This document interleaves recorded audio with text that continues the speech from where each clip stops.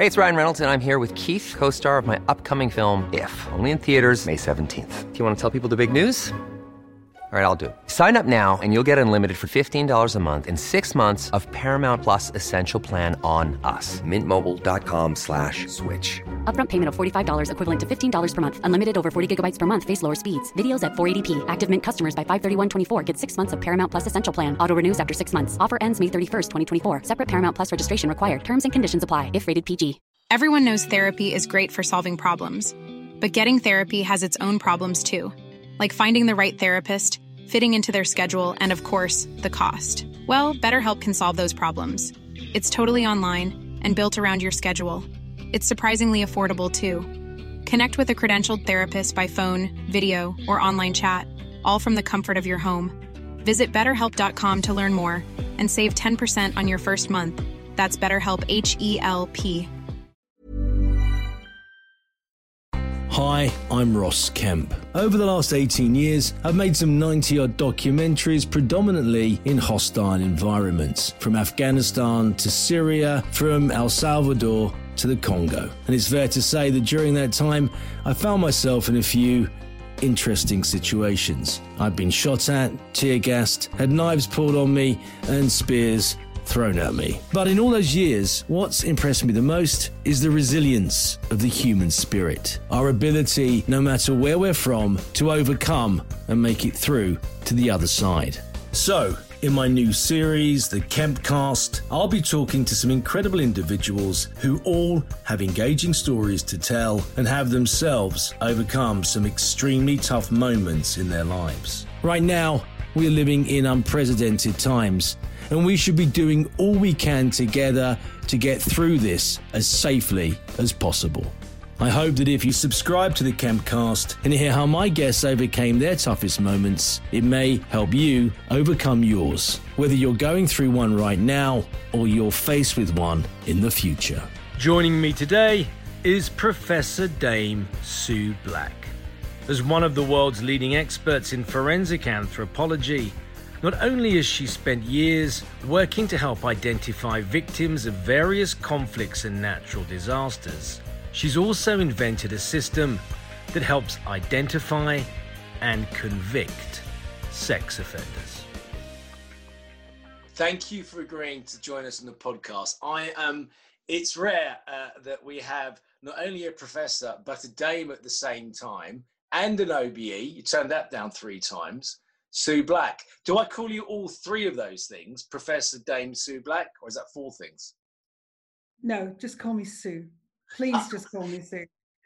A dame is what you get in a pantomime. Professor, I got that free, so just Sue's fine.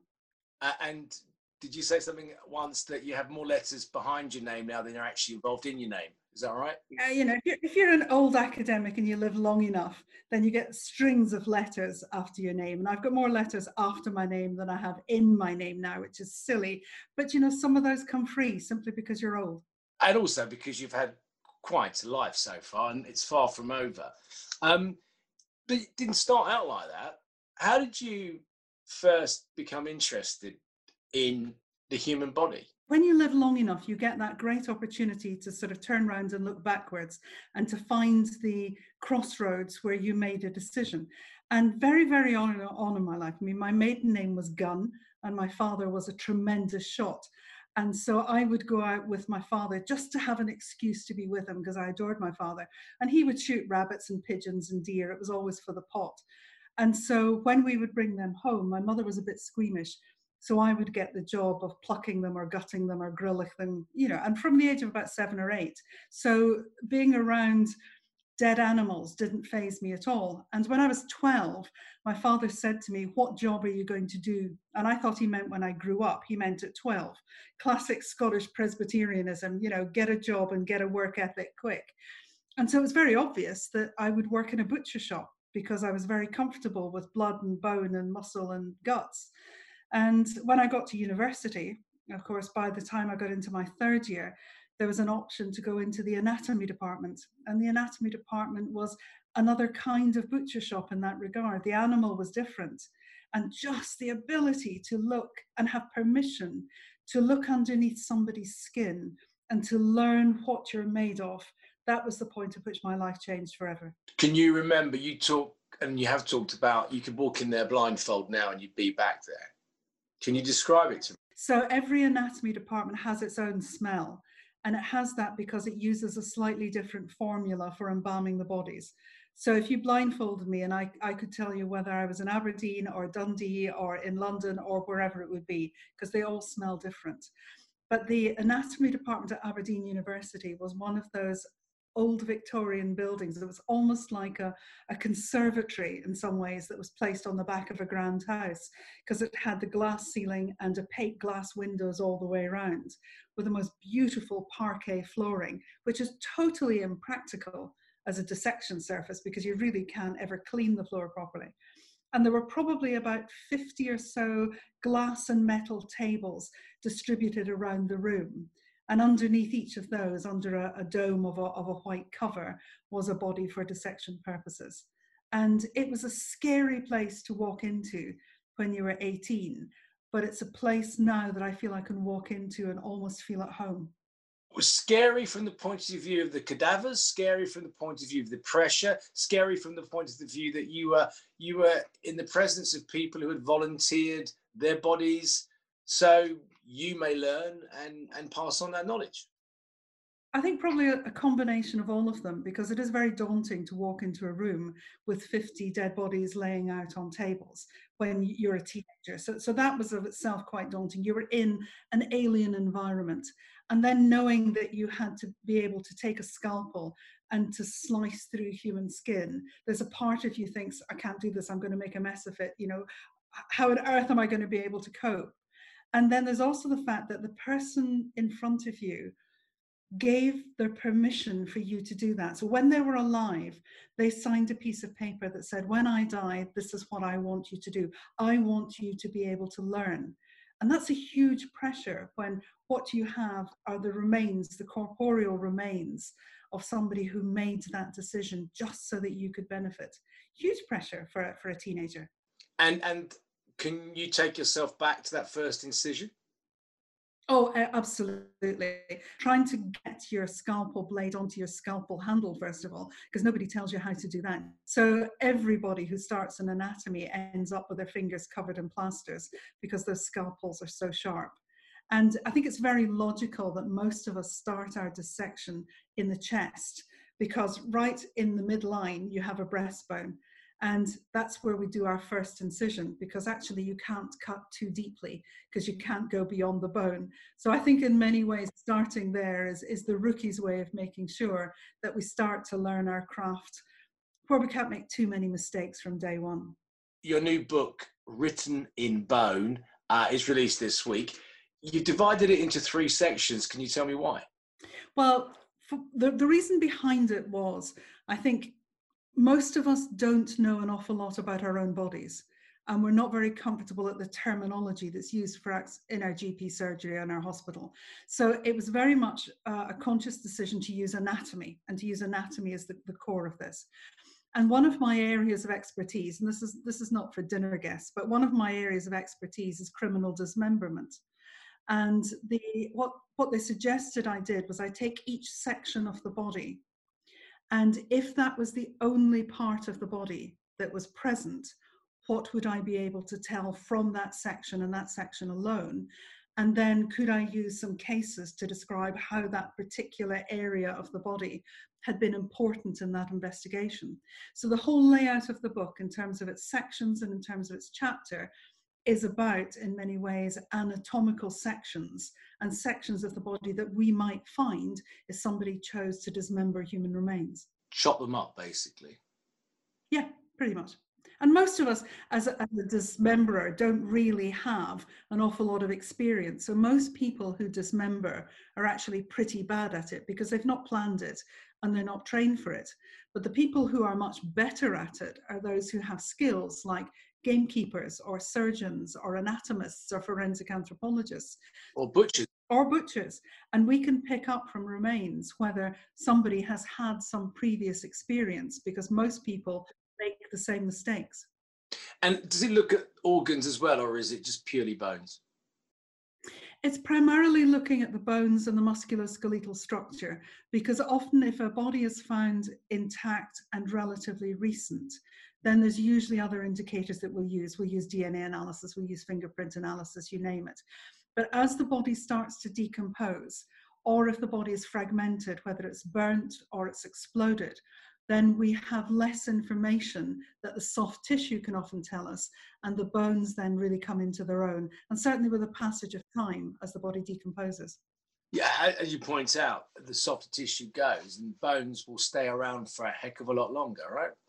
Thousands of years, and they hold the secrets. You know, we think that our memories are inside our head, but actually our body writes down memories in its own structure of the things that matter to us. So, you know, if we have incidents that perhaps of ill health, or we've fractured a bone, or we've had disease, or we walk in a particular way, or we're right and left-handed, all those things get written down as memories in some way in our bone. And our job is just to try and find those memories. And therein lies all the training and all the knowledge that you possess. And you've certainly traveled the world. Just on the basis of working things out, you worked on some of the skeletons that were found in the Murray Rose, is that correct? I did a little bit. The main person involved in that was a lady called Anne Sterland. And I was very friendly with Anne. And at a time when she was looking at the Mary Rose skeletons, I had the honor of being able to sort of sit alongside her, almost as her assistant in some ways, and help her out in terms of different forms of identification. But she was the main anthropologist in the Mary Rose. I just happened to be very lucky to be alongside. You worked out something about, you know, these were relatively young males, but they had issues, didn't they? Even arthritis, even in young age. There was a little bit of arthritis, but the thing that was most important about them is that at the top of your shoulder, there is a little thing called the acromion process. Acropolis means at the top. So the acromion is right at the top of your shoulder. And it's a little sort of nub of bone that is separate until you're into your teenage years, and then it fuses with the rest of the bone. But there are some big muscles attached to it. And if there's constant strain on those muscles when you're young, that little bit of bone never fuses to the main body. And so it stays as a separate little nodule of bone. It's called an os acromiale. And what we found was a huge number of the individuals in the Mary Rose had this os acromiale. And what we could attribute that to was the enormous amount of strain that is placed on the muscles if you're an archer, for example. And of course, we know that the ship was filled with archers. Amazing that you can tell that from that time ago and place it at the foot of archery. Can you explain to me the difference between being an anatomist and a forensic anthropologist? Because they're different things, aren't they? They are different things. So an anatomist is somebody who is trained to learn all the detail of the human body. So whether it's bones or muscles or nerves or arteries, they can tell you where they all run. And most of the time, anatomists are teachers. And they usually teach the medical students, the dental students, and the science students, who will go on then to train other doctors or dentists or scientists. The anthropologist is the study of man. And of course, that's something bigger than just the anatomy. That's something about culture, it's about movement, it's about all sorts of aspects of being human. And then when you place the word forensic in it, that comes from the Latin word meaning forensis, pertaining to the forum, which of course were the courts of Rome. So anything that is forensic isn't forensic because it's about investigation or because it's about the police. It's because you're there to help the court. That's the forensic bit. And the most important people in the courtroom are the jury, because they are the triers of fact. So any expert who is a forensic expert, their job is to help the jury to understand the evidence that's being placed before them, either by the Crown or by the defence. Do you have a favourite bone? I really quite like the collarbone, the clavicle. And I like it because it's the shape it should be from almost the moment it forms. So it never really changes its shape. But because of the way it grows, it's really useful for identifying age in babies and fetuses, because it grows about 1 millimetre a month. I love the regularity of that. But the end bit of it, which is right here in the midline, that carries on growing until you're in your mid-20s. So this is a bone that can help us provide information from the fetal age right the way through to your mid-20s. And I think that's pretty good going. So is it one of the first bones that develops in a fetus? It is, well done. So it's one of the first to form and it's one of the last to finish growing. But we don't really need it, is that right? Not really, no. So you can take it out. So it's one that's frequently broken. And so if you fall on your outstretched hand, usually at the junction between the middle 2/3 and the outer third, there's a big bend. You can feel where the bone dips in. And that's usually where it breaks. And if it breaks, right underneath there, deep underneath there, is a very, very big artery and a very, very big vein. And if that bone happens to perforate those, then you're in desperate trouble. So jockeys used to actually remove the collarbone because they were frequently falling off horses and damaging themselves. And providing you stitch the muscles together, you can actually remove the clavicles without any detrimental effect. But what people who don't have clavicles can do is, of course, they can bring their shoulders right into the midline at the front because they don't have these struts sitting out to either side. I'm keeping my clavicles where they are for the time being. And one of the things I noticed, Sue, that said, the National Academy of Science has found that most of forensic sciences are not fit for purpose. A huge statement to make. And the work that I did, i.e. you, with the Royal Society suggests there's evidence to support that view. And is that because of DNA? Because so much now is placed on DNA? So there's a number of strands to it, as you would expect. There are some of the forensic sciences around that have been around for more than 100 years. And you have to question whether there is science behind them. So fingerprint examination, for example, there is no science to it. What there is statistics, but pretty much it's one of those, those quizzes you had as a child, spot the difference. So it's a bit like, where are the similarities, where are the differences? And then there was an acceptance for a time that if you had 17 points of similarity, that was a match. And then a probability was assigned to it. So there's a limited amount of science behind that. There's a limited amount of science behind gait analysis, for example.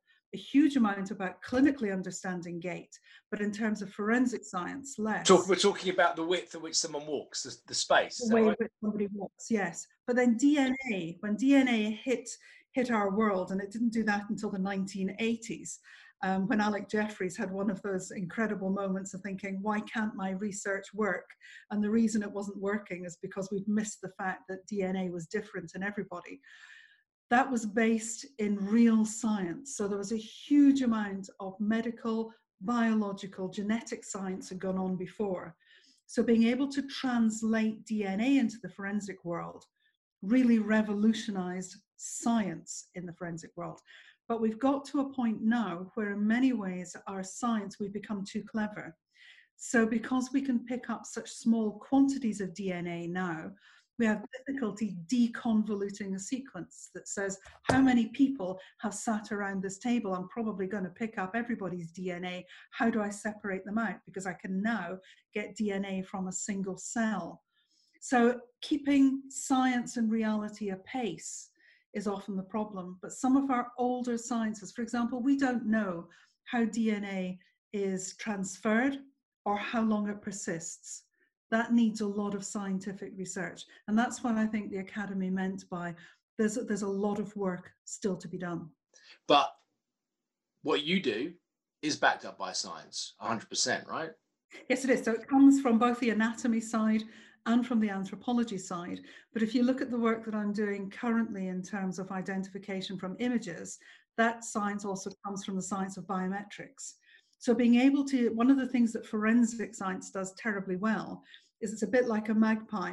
It looks at who else is doing really good science and it steals little bits of it so that it can apply it to its own situation.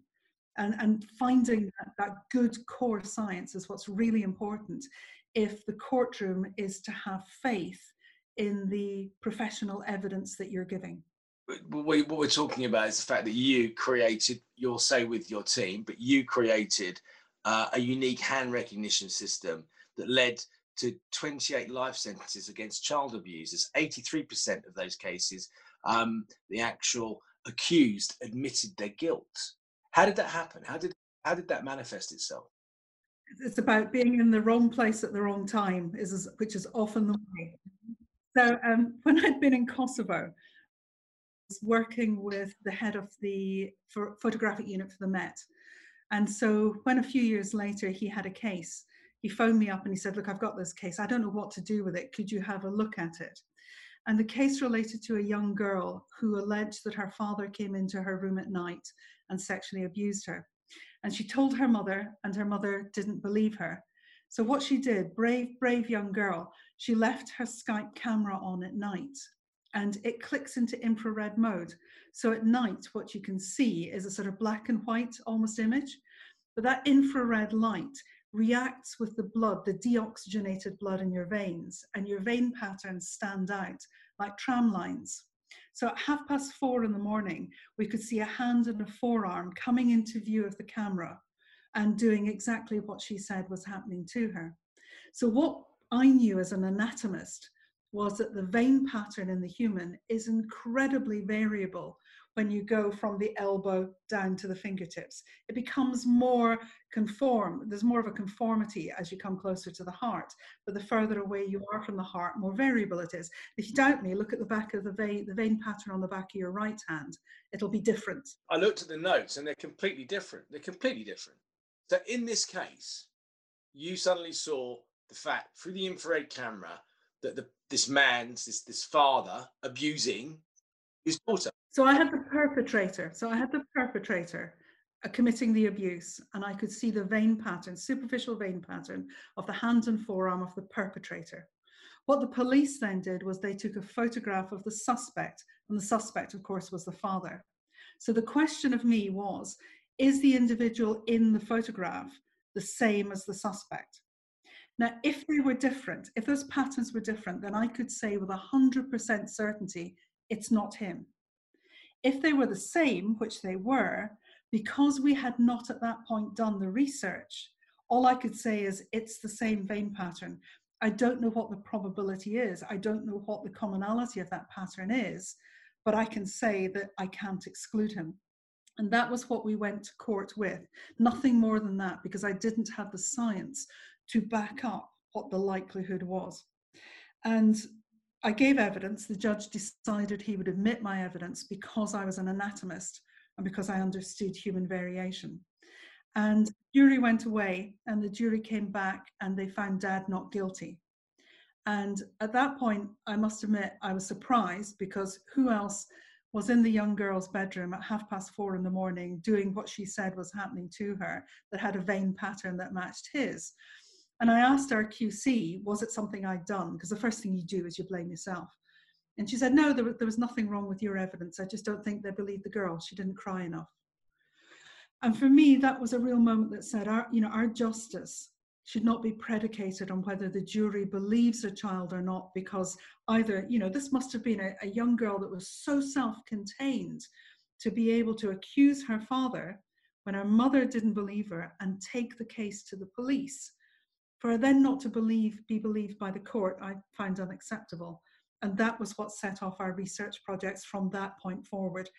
We couldn't help her because he was found not guilty, but what she has been able to do through all of the research that we've done ever since, that is her legacy. And maybe one day out there, if she's still alive, God willing she is, then at least she will get some consolation, hopefully, that regardless of what she went through, she has been able to make a significant difference from that point forward.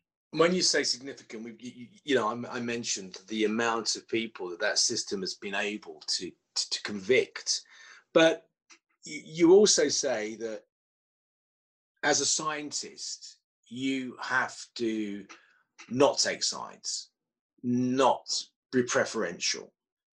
But because I know of your history, when you were a child, you were sexually abused at a certain point, and you say it changed you for the rest of your life, as it would. Is that one of the reasons why you've concentrated some of your work, a lot of your work, at looking at tracking down and getting convictions for people who abuse children? No, and it's a really interesting question. It's one that was posed to me relatively recently, and I took a long time to think about it. What I meant by that event changing my life, it made me a different person.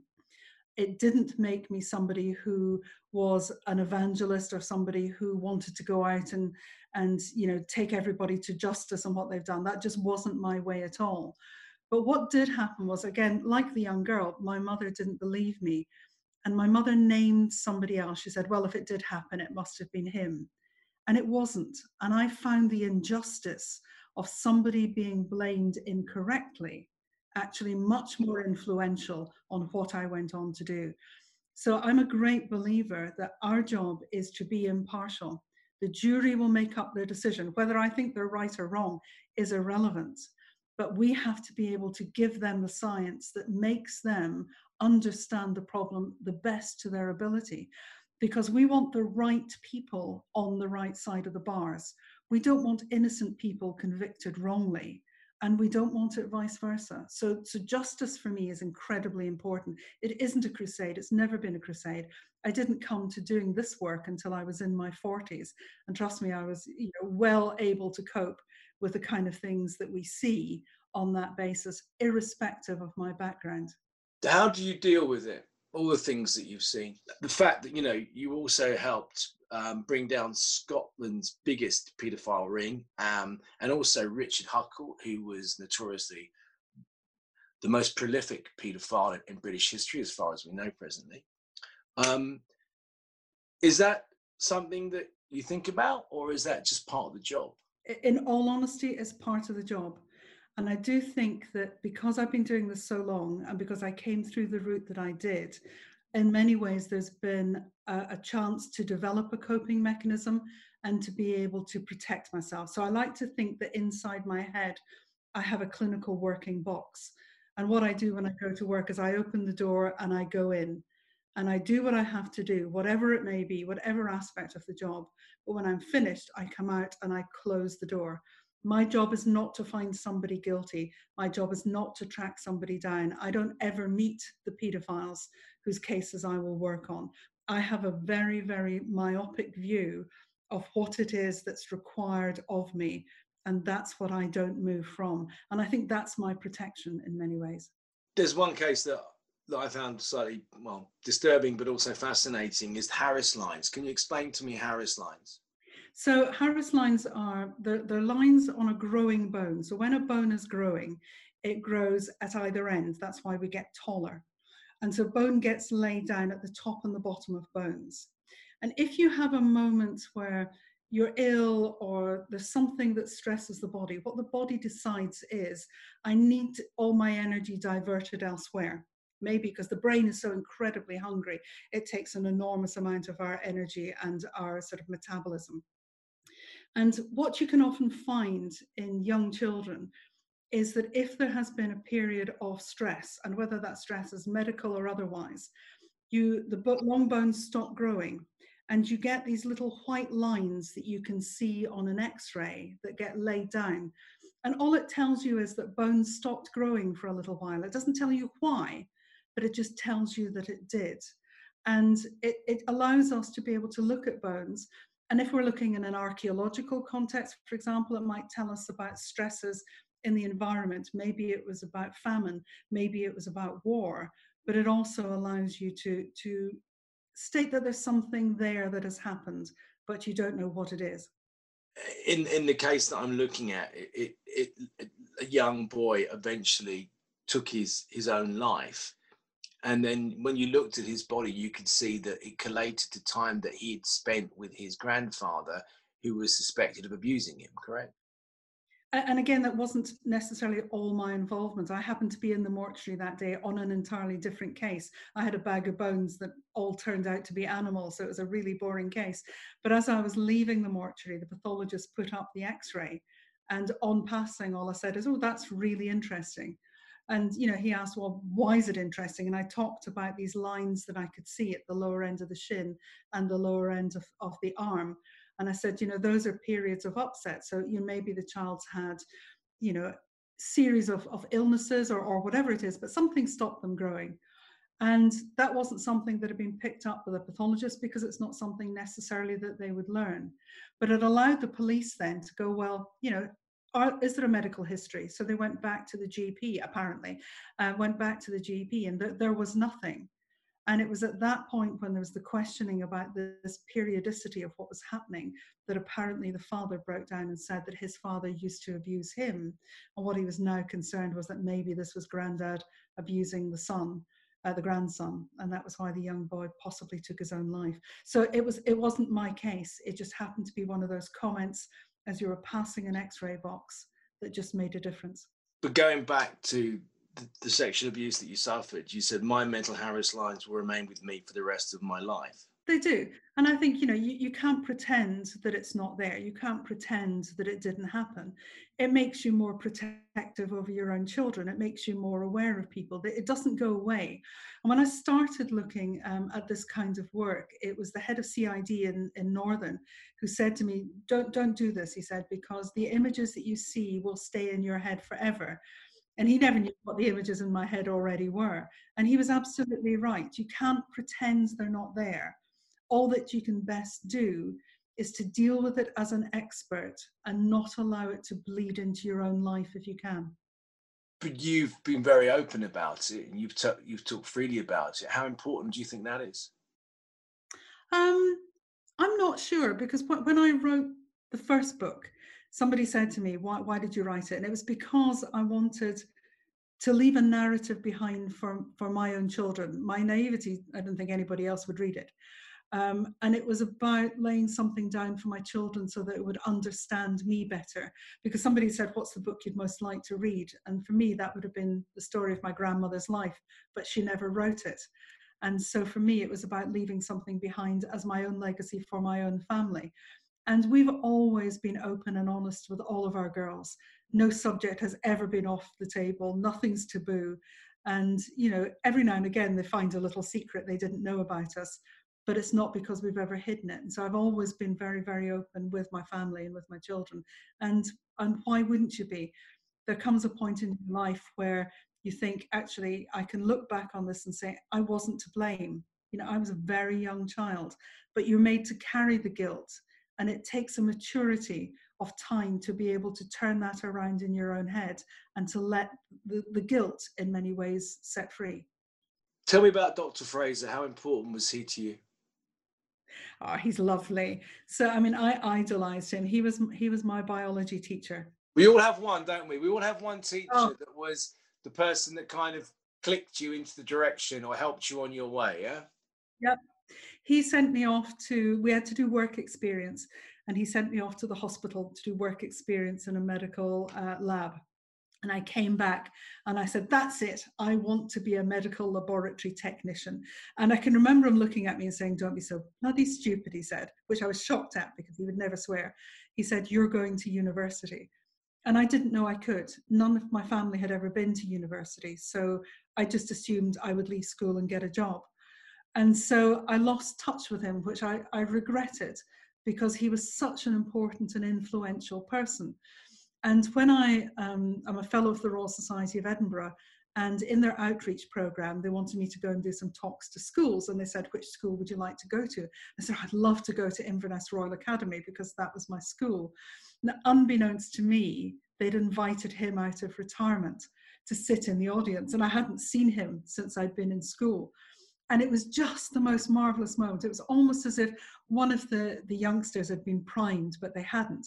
And they asked a question that said, why did you go into the job you're doing? And to be able to look out in the audience and say, because of that man's belief, I think was just incredibly important. Teachers are so important to us at such an impressionable age. And he was my role model. I absolutely adored him and still do. And rightly so. But do you think if he hadn't been around that you would have followed the same course or not? Definitely not. I think I would have left school. My father was a cabinet maker, upholsterer, French polisher. My mother was a secretary for the government. I think I would have followed my parents' route and I would have found a job. I don't know what the job would have been, but I didn't understand that university was open to me, and I didn't understand it was something that I could do. Planning for your next trip? Elevate your travel style with Quince. Quince has all the jet-setting essentials you'll want for your next getaway, like European linen, premium luggage options, buttery soft Italian leather bags, and so much more. And is all priced at 50 to 80% less than similar brands. Plus, Quince only works with factories that use safe and ethical manufacturing practices. Pack your bags with high-quality essentials you'll be wearing for vacations to come with Quince. Go to quince.com/pack for free shipping and 365-day returns. Everyone knows therapy is great for solving problems, but getting therapy has its own problems too, like finding the right therapist, fitting into their schedule, and of course, the cost. Well, BetterHelp can solve those problems. It's totally online and built around your schedule. It's surprisingly affordable too. Connect with a credentialed therapist by phone, video, or online chat, all from the comfort of your home. Visit BetterHelp.com to learn more and save 10% on your first month. That's BetterHelp, H-E-L-P. Burrow is a furniture company known for timeless design and thoughtful construction, and free shipping, and that extends to their outdoor collection.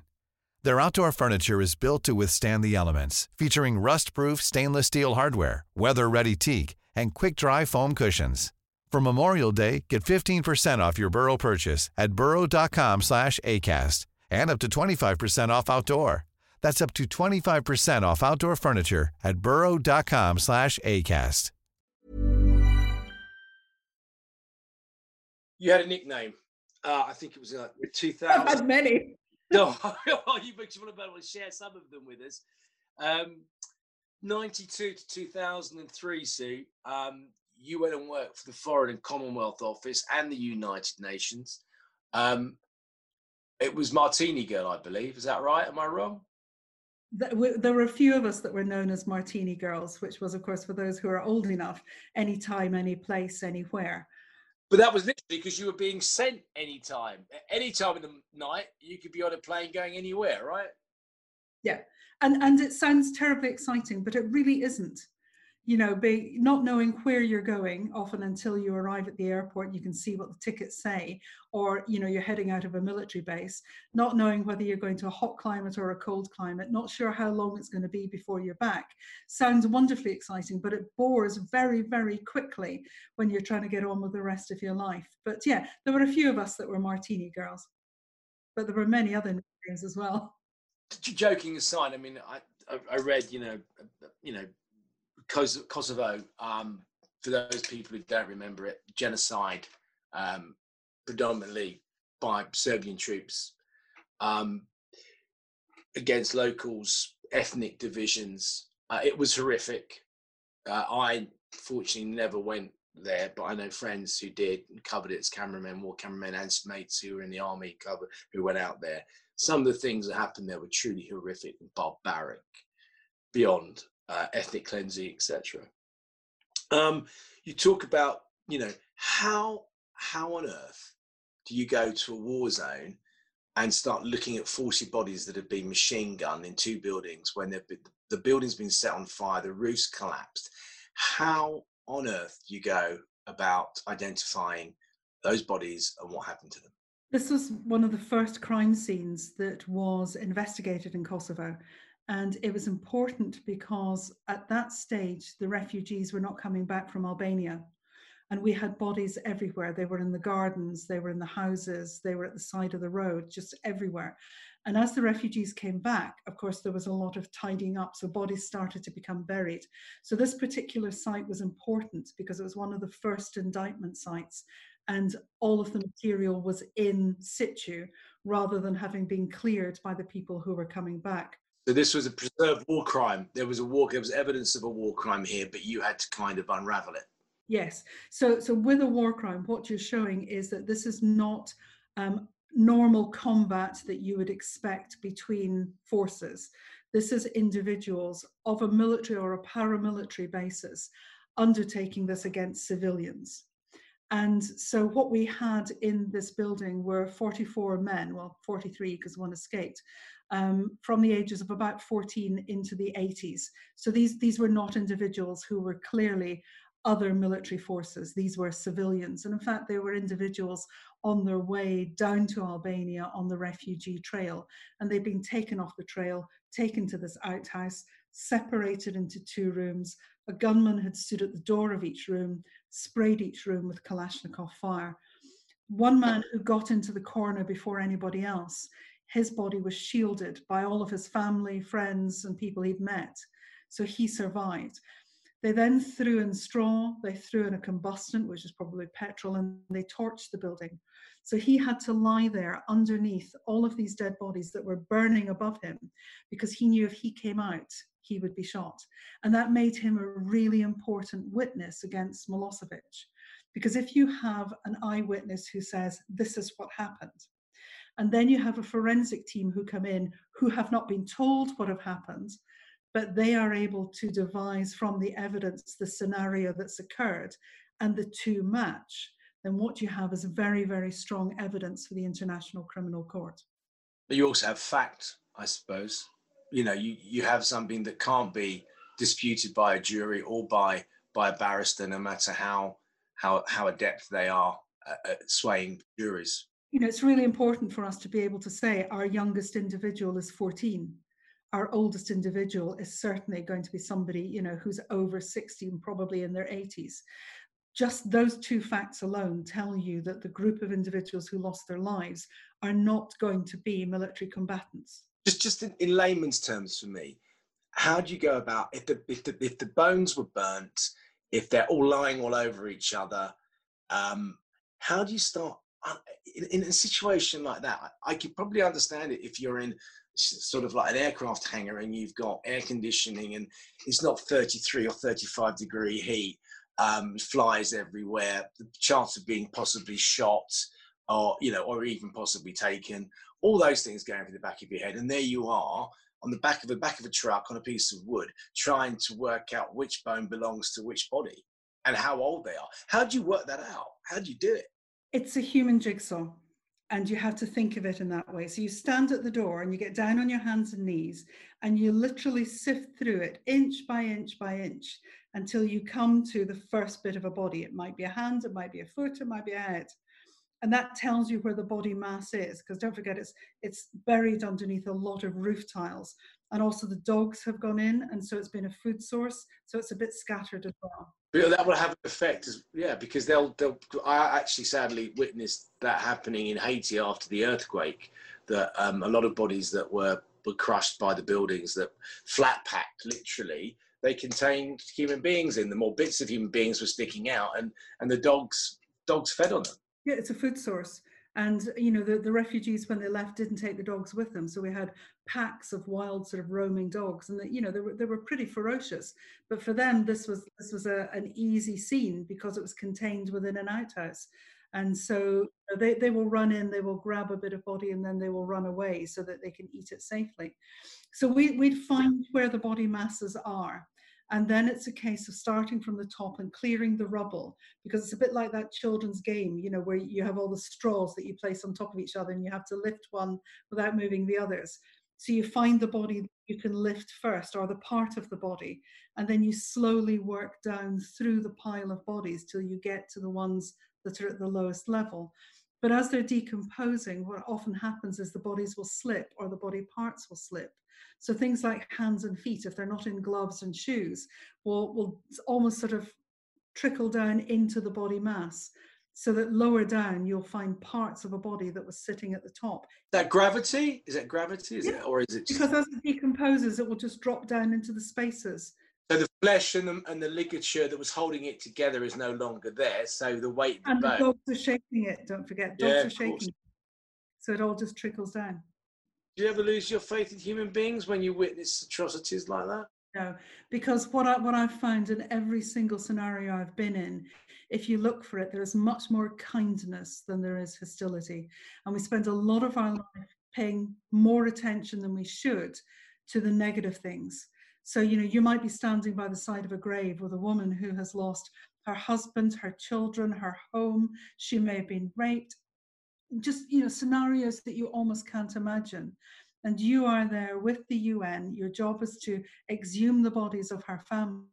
And she's grateful to you. She has nothing, but she will still come out with a cup of coffee. And that cup of coffee is worth its weight in gold, because it's her humanity recognizing that what we're there to do is to try to help. to make sure that this doesn't go unrecorded or unnoticed. And you can find that real sparks of humanity where you look for it. And in many ways, that really does just blind out the darkness of so much of the negativity that you're exposed to. That human spirit is quite overwhelming, having been to a few places myself. But when I was in Afghanistan, sometimes the locals, the kindness, the generosity, even in extreme situations where people were facing death on a daily basis, the kindness was just overwhelming. It is. And I think that's the real strength. And we miss that if we don't look for it. I think I was lucky when I came back from Kosovo in particular, that I learnt from there what was important. I have never cared whether my car gets scratched. I don't care if the Hoover doesn't go around the house. I really don't. But I cared every single night about hugging my children before they went to sleep. And it helped me, I think, to readjust and to decide what was important and what wasn't. And there's so much of our modern life that is just not important. Some things matter and some things don't. On that basis, though, getting through it, again, I know you use that I'm a scientist and I shouldn't take sides. Again, I find it hard not to when confronted with war crimes of that nature. But what about having a bit of a sense of humour? Does that help? It certainly helped me in certain places. Oh, some of the funniest places I've been in the world are mortuaries, and you feel as if it's wrong to be funny, but it is. I mean, so let me take you to Kosovo. So what we have, and the humour is never directed at the bodies. It's never directed at the families of the situation. It's usually to ourselves. So when I was in that scene in Kosovo, we were out there with SO13, who were the anti-terrorist branch, because at the time, Northern Ireland was quiet, and all of the Al-Qaeda and other situations hadn't happened. So we had, the best of the best out with us. And one of our bomb disposal chaps had said, look, if you find anything that you're worried about, just let us know. And I said, well, I don't even know what to be worried about. I've never seen an explosive device in my life. And he said, it doesn't matter. If you're worried, just let me know. And I was down on my hands and knees, and I was sifting through the remains, and I saw a real glint of metal. And I thought, I don't know what that is, so I'm going to call it. So I stood up and I called it. And of course, they kitted out in the full bomb disposal stuff. We were standing around for about an hour while they went down. They came back up from the site, took off all their kit. And where there's a comfortable distance between people? Well, he came closer than the comfortable distance. So he's really invading the space. And he said to me, little lady, you'll never know just how lucky you are to be alive. And of course, this is me thinking, oh my goodness me, improvised explosive device. And what he produced was a soup spoon. And that was the bit of metal that I'd seen. So of course, I was going to be the butt of everybody's joke from that point on. Every time I pulled down the covers on my bed, there were 12 teaspoons or soup spoons. And every time a bowl of soup came, it was a row of spoons around it. I became the cutlery queen of Kosovo. But that's when you're accepted as part of the team. And those moments release the tension, release the anxiety. Yeah. These are people that you might not normally choose to spend time with, but you're in an environment that is really stressful, and you're doing a really difficult job that many people wouldn't want to do. So you become reliant on each other. When somebody has a wobble, the others are there to support them. And you become the sort of big brother goes Balkan team that will sort of work together and fit together. And if you can make fun of each other, but do it in a way that is kind, then you've got a good team, and you need that. You talk about the team quite a lot, and from the little bit that I do, I know how important that is. It's a team effort. But you turned down an OBE 3 times because you believed it should be for the team and not for you. Well, you've got to understand my father. So my father says, and always said, that OBE stands for other buggers' efforts. And he's absolutely right. Is that you never achieve anything on your own. Other people support you to get there. Absolutely. And I felt really uncomfortable. And I said, I didn't deserve it. I did my job. And it wasn't any sort of false modesty. I genuinely didn't. And they came back to me and said, no, we really want you to take an OBE. And I turned it down again. And then they came back and they said, look, we're giving an OBE to those who were leading specific disciplines in the team. And if you don't, yours will be the only discipline that wasn't recognized. And so I thought, well, okay, under those circumstances, I can do it. And then they told me you can only take 3 people with you.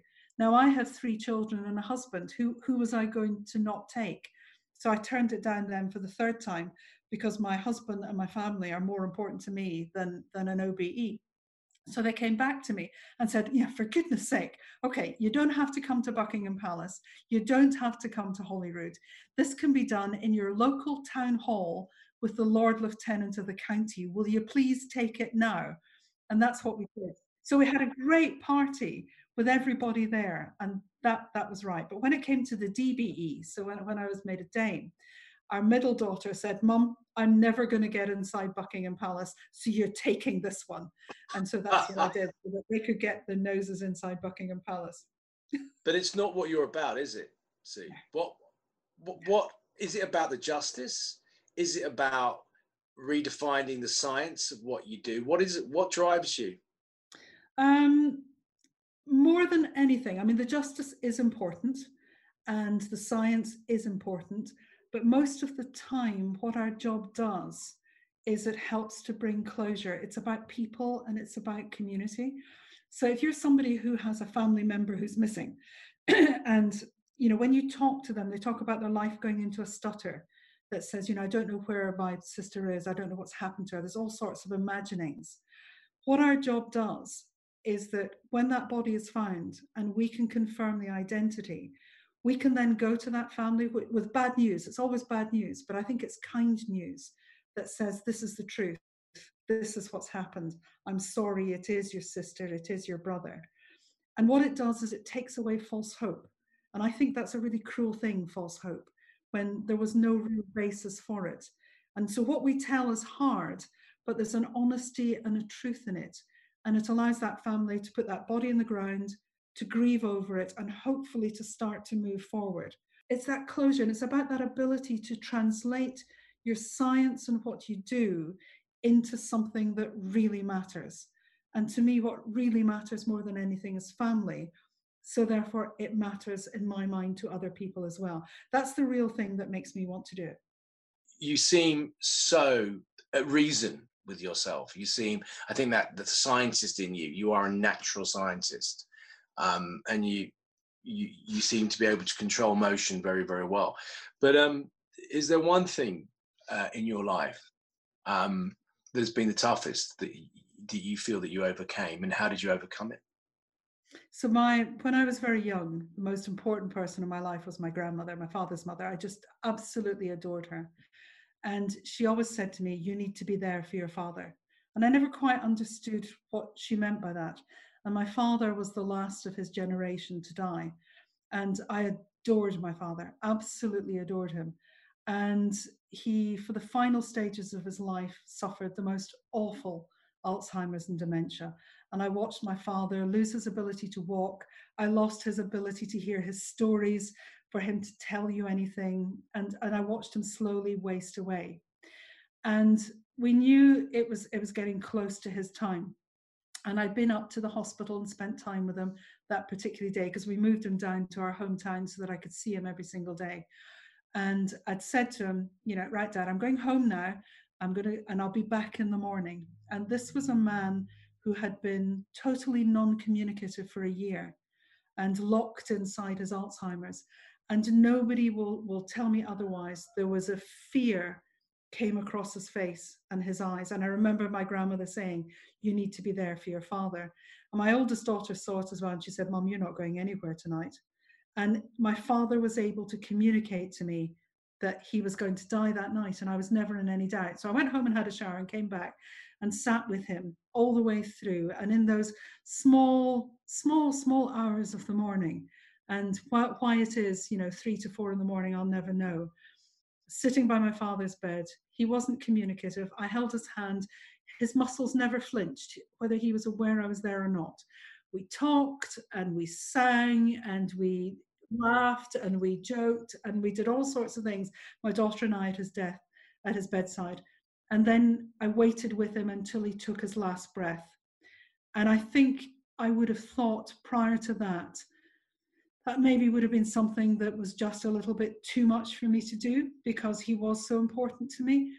But to me, that was the most precious moment, other than the birth of my children, the most precious moment of my life is for a daughter to be there right to the last moment when their father clearly was alarmed, maybe scared about being on his own. He didn't want to be. And for him to be able to convey that to me, and for me to be able to there with him when he finally took his last breath, I thought it was hard, but it was the most important thing I've ever done. Do you ever consider your own mortality? Oh yeah, because it's a certainty. It's not a probability. It's the one thing that is absolutely going to happen. What we don't know is when, and often we don't know how. But we have an expectation. We have a life expectancy. And, life expectancy for women in the UK is about 83, men it's about 79. So we expect to live to that age. Of course, we don't always. But my sort of goal was to live long enough to allow my children to become adults. So that, I've achieved that. Anything beyond there is a bit of a bonus. So I would be a hypocrite if I didn't say, I want to be dissected. So I do. So I have bequeathed my body to Dundee because I want to be at Dundee. And when I die, whenever it is, if it's next week, heaven forbid, or if it's in 20 years' time, I would like to be dissected in the dissecting room in Dundee. I want to be dissected by scientists rather than medics or dentists, because I don't think they learn enough anatomy. So I'd rather it was somebody who really ripped this body into the tiniest little pieces to learn everything they can from it. And then when they're finished, what I want them to do is they can take away all the fat and the muscle and the skin and everything else, and they can cremate that, and that will disappear into the ether. And there's no ash left from soft tissue. But I want them to collect my bones together, and then you're going to have to boil them down to get rid of the fat and to get all the bits of tendon and things off. And I want them to articulate me as a skeleton so that I can continue to teach for the rest of my death. And it's a real value then to the body. And, the ability and the thought that you carry on teaching long after you've died seems fit. And I think, there's nothing probably more apt than for a forensic anthropologist when she grows up to want to be an articulated skeleton. It kind of fits, doesn't it? It may not have happened if you become a French polisher or a secretary. That's Well, I could have been, but this way I want to be an articulated skeleton when I grow up. I'm absolutely gobsmacked and blown away by your knowledge, your ability to explain what you do when it is so complex, and to make the likes of my good self understand some of the incredible things that you've achieved in your life so far. You're an amazing lady. Thank you for your time. You're very kind. It's my pleasure. Thank you. Thank you very much for listening to this episode of the Kempcast. If you haven't already, please subscribe, rate and review. You can find me on Twitter at Ross Kemp and on Instagram at Ross Kemp TV. This has been a Freshwater and a Chancer Collective production. Thanks to the team and One Fine Play. And until the next episode, goodbye.